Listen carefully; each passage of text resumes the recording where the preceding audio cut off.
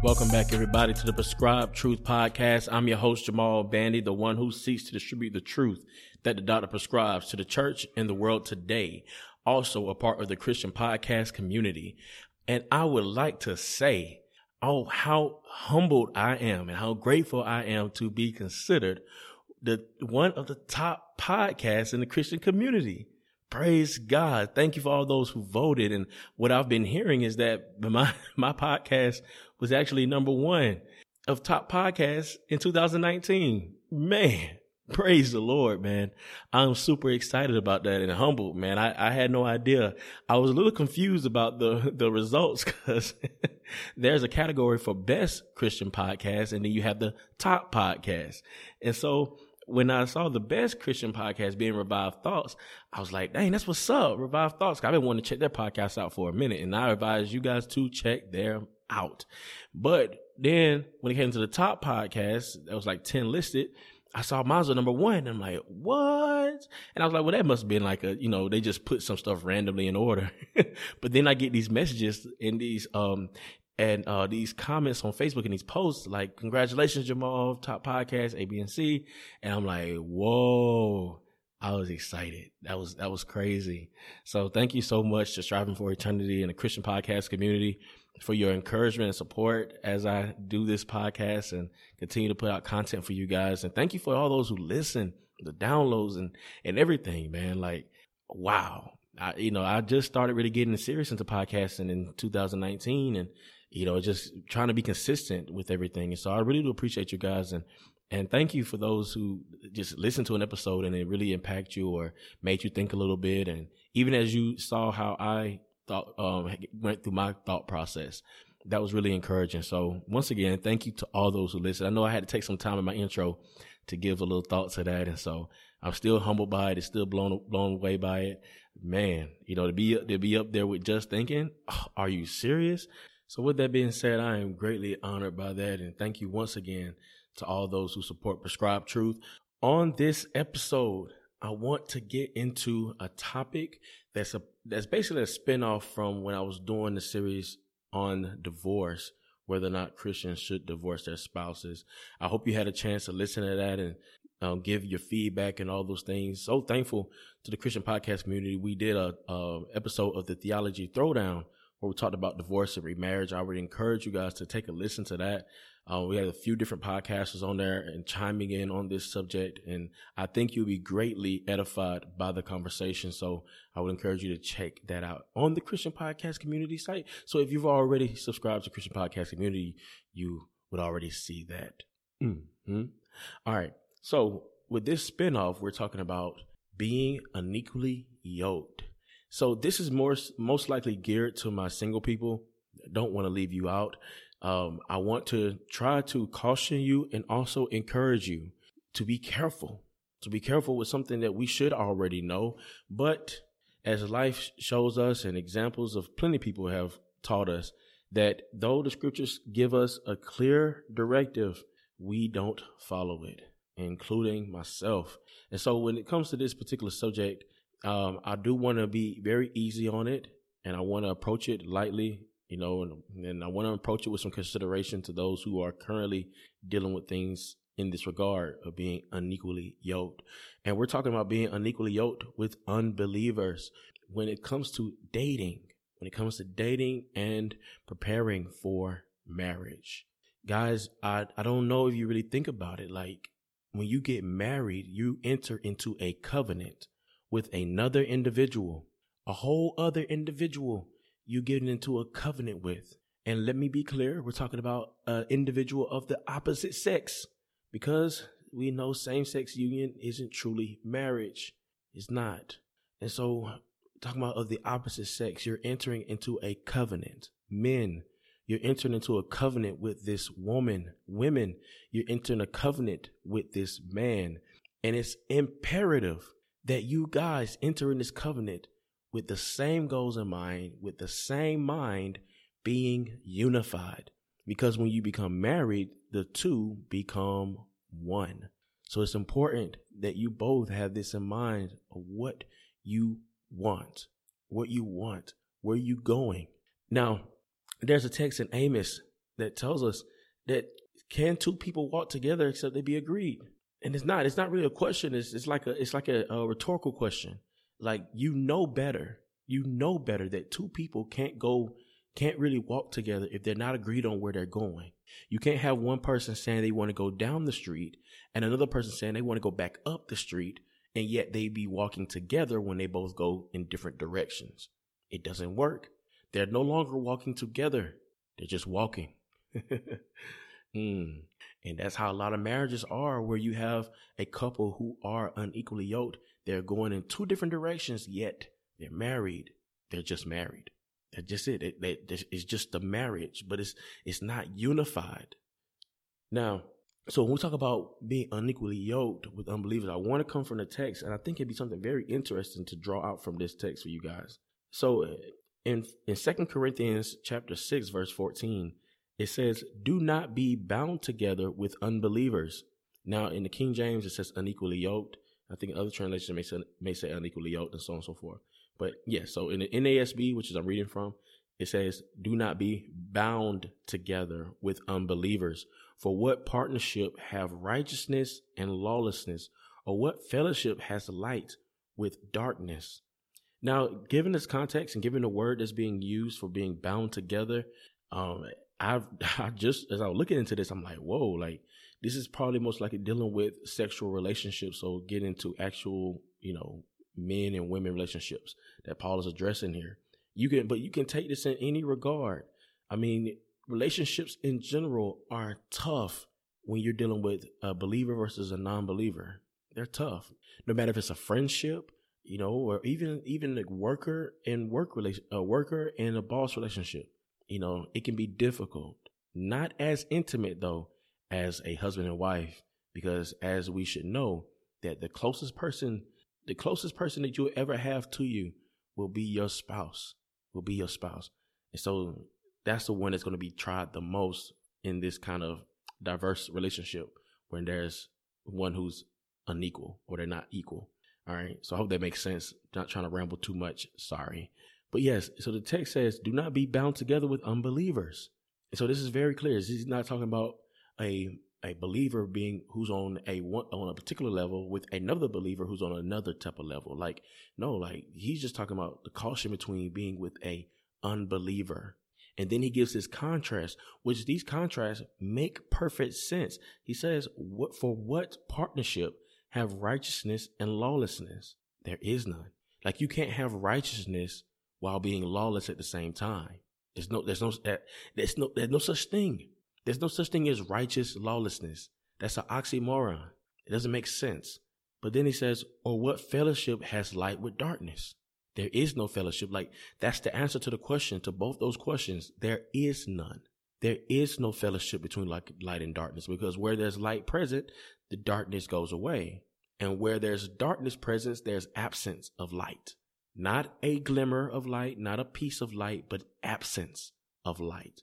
And then where there's righteousness, then there's no lawlessness. Not some lawlessness, not a bit of lawlessness, but no, there's no lawlessness in righteousness. And vice versa. You can't be lawless and then be righteous. There's no fellowship. There's no partnership. But then he goes on in verse 15. "Or what harmony has Christ with Belial?" What harmony, he says. Is it the fact that Christ doesn't have knowledge of Belial and Belial have knowledge of Christ? No, there's knowledge. They acknowledge each other. They know they exist. But he says, what harmony is there? Then he goes on and makes it clear, like he brings it back to what he initially said. And then he says, "Or what harmony has Christ with the Belial? Or what has a believer in common with an unbeliever?" Well, we got the same shoes. We wear the same name brand shoes. That we have that in common. So we're not, and I hate to say it like that. It's like I'm trying to be a smart aleck about it, but it's like we're not talking about just in general common. I know somebody said, "Well, you can have things in common with unbelievers all the time." Like, no, this is not what Paul is talking about. He's not talking about the fact that you may have clothing. Like, we have that in common. We wear clothes. He's not talking about that. He's talking about in life, in the direction you're going, what do you have in common with an unbeliever? As a believer, what do you have in common? Then he says, or what agreement has the temple of God with idols? Now, guys, think about this. If you're dealing with someone who's not a Christian, period, then they're an idolater, period. There's no, well, they're not a Christian, but they're not really an idolater either. Like, no, if they're not worshiping Christ, they're worshiping something else or someone else, and therefore they are an idolater. Yeah, it's true. That goes for our loved ones. That goes for our children. That goes for everyone. If they are not looking to Christ, if they aren't seeking Christ, they're trusting in something else, and therefore they're idolaters. So he says, what agreement has the temple of God with idols? The answer is none. There's no agreement between God and idols. Then he says, for we are the temple of the living God, just as God said. Oh, and I love how he draws this in, guys. He says, for we are the temple of the living God. Yo, can you hear the implications in that? What agreement has the temple of God with idols? Then he says, for we are the temple of the living God. Just as God said, I will dwell in them and walk among them, and I will be their God, and they shall be my people. Therefore, come out from their midst and be separate, says the Lord, and do not touch what is unclean, and I will welcome you. And I will be a father to you, and you shall be sons and daughters to me, says the Lord Almighty. And that's the end of the chapter. But look at this connection that Paul makes, this implication. We are the temple of the living God. So what, guys, what agreement does a believer who is the temple of God, right? Who's a part of the temple of God, who's part of the body of Christ. We are the temple of God. And he says, what agreement do we have with idols? You don't. You don't have an agreement with idols. So once again, what do you have in common with the unbeliever? Let's go back. Verse 14. Do not be bound together with unbelievers. Guys, this wasn't descriptive. This was prescriptive. Do not be bound together. That's an imperative. But then he gives a reason. He spends the next couple of verses giving the reason for what he's saying. Do not be bound together with unbelievers. Now, when I was looking at this Greek word, and I may butcher this Greek word. I know I may do it. But I thought it was such an interesting Greek word that I want to learn how to say it. And it says heterazegeo. Heterazegeo. That sounds cool. And that's the Greek for bound together. And it's interesting that when I was looking up this word, it gives me the definition being to come under an unequal or different yoke, to be unequally yoked. Then it goes on to a definition, says to have fellowship with one who is not an equal. And then he says, they give a reference to 2 Corinthians 6:14, and it says where the apostle is forbidding Christians to have intercourse with idolaters. And so this is interesting. I'm thinking about this as being relational, like, don't want to be bound together with anyone. Like, I don't want to be bound in a covenant with anyone who's an unbeliever. So that goes into the marital context, right? It also can go into being friends and everything else, but that we deal with the world, right? Like, we talk to people on our jobs who are unbelievers, and we get along at A, B, and C, and our family members and so on and so forth. But we gotta remember that we're not bound to them in the way that this text is talking about. I thought it was interesting. Like, when I have a coworker who I get along with, I'm not bound to them as what Paul is saying about being bound with unbelievers. But I am bound to my wife in covenant. I've laid with my wife in covenant. This is what he's talking about. And I thought it was interesting. It says to come under an unequal or different yoke. So it's interesting. So it's like you and the unbeliever, you're yoked differently. So then you think about cattle who's yoked together to drive the cart or to pull the cart or the wagon or whatever it is they're pulling. If they're on different yokes, it's hard. They can't go. You know what I'm saying? But if they're on equal yokes, if they're equally yoked, then it's a smooth ride. So that's interesting. Different yokes. But then I looked at this Strong's definition. It says to yoke up differently, to associate discordantly, unequally yoked together with. And from there, in the Thayer, it says yoked with a different yoke. But then it said used in Leviticus 19:19, of the union of beasts of different kinds. Example being an ox and a donkey. Now, you say, Jamal, why is that so interesting? Well, in Leviticus 19:19, the text where it's talking about is actually talking about, different beasts, not breeding different kinds of animals together, not trying to breed a dog with a cat. And so in the Septuagint, in the Greek, that word for breeding together and then like gendering together and so on and so forth, that word is heterozygeo. And I thought that was very interesting. It is talking about intercourse here, but it is. Do not be bound together with unbelievers. And so then, Jamal, why are you talking about dating? Because I'm dating them. I'm not sleeping with them. We're just talking. We're getting to know one another. My brother, my sister, though you may give yourself that excuse, and I'm saying that very lightly because I've done it too. Guys, girls, you are pursuing a spouse. If you're a believer, you're not trying to test drive the cars to see which one fits better. You're pursuing a spouse. You have your eyes fixated on someone to be yoked with you for the rest of your life. That's what you're doing when you're dating. You should not, and I hope you're not going into the dating scene like, oh, well, let me try this one out and see how this works. And then if that don't work, I'm going to try this one over here out. Then if that don't work, I'm going to try that one over here out. I hope you're not going about it that way. Please don't go about it that way. You are playing with fire. So prayerfully, the one that you have your eyes on, men, the woman that you sought out, that you looked at and you said, man, I want to spend my life with her. I want to get to know her because I'm pursuing a wife. The very first thing that should be on your mind, does she love the Lord? Not that she professes it, not that she just goes to church on Sundays or every other Sunday or on holidays. Do she love the Lord? And if your answer is, well, I don't know, then you may want to put the brakes on that guy. And if your answer is, well, no, she's not a Christian, but no, walk away. Don't collect 2,000. Pass go. Just don't. What happens more often than not is that brothers, and I say this with brothers because I don't know a lot of sisters who do this, but I know my brothers are guilty of this. We will see a woman and we'll get along with her. She's pretty, she's fine, and everything. She got a good head on her shoulder. She's smart, witty, classy, or whatever case may be, whatever it is you like about her, makes you laugh and all of that. Then you find out after all of that bells and whistles that you've bought into, you found out that she does not love the Lord. Oh, she affirms gay marriage. Oh, she's actually pro-choice. Oh, guess what? She ain't coming to your church. Guess what? She don't want to read your Bible. Not that any of those things makes a person Christian in and of itself, but the things that the Lord loves, she hates. You find that out, and then you make excuses.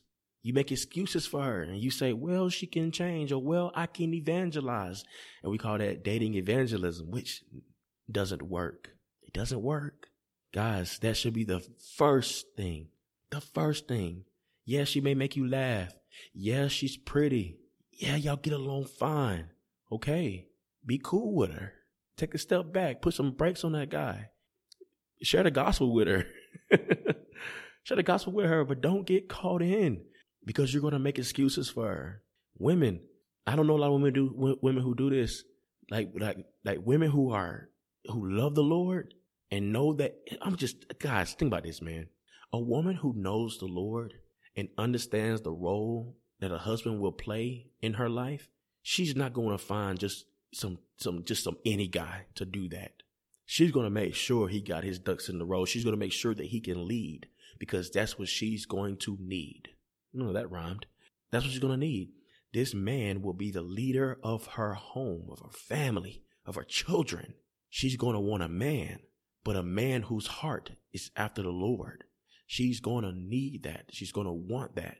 And she is not going to settle because she's supposed to submit under that authority. Think about this, guys. Think about this, man.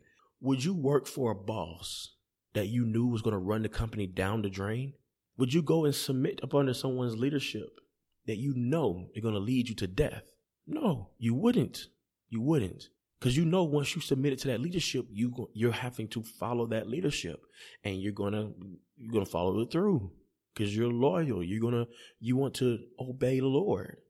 That's where our women are at, man. They're looking for men to lead. Praise God for that. Praise God. But men, you should be looking for a woman who's submissive to the Lord. Because guess what, guys? Newsflash. If she ain't submissive to the Lord, she will not be submissive to you.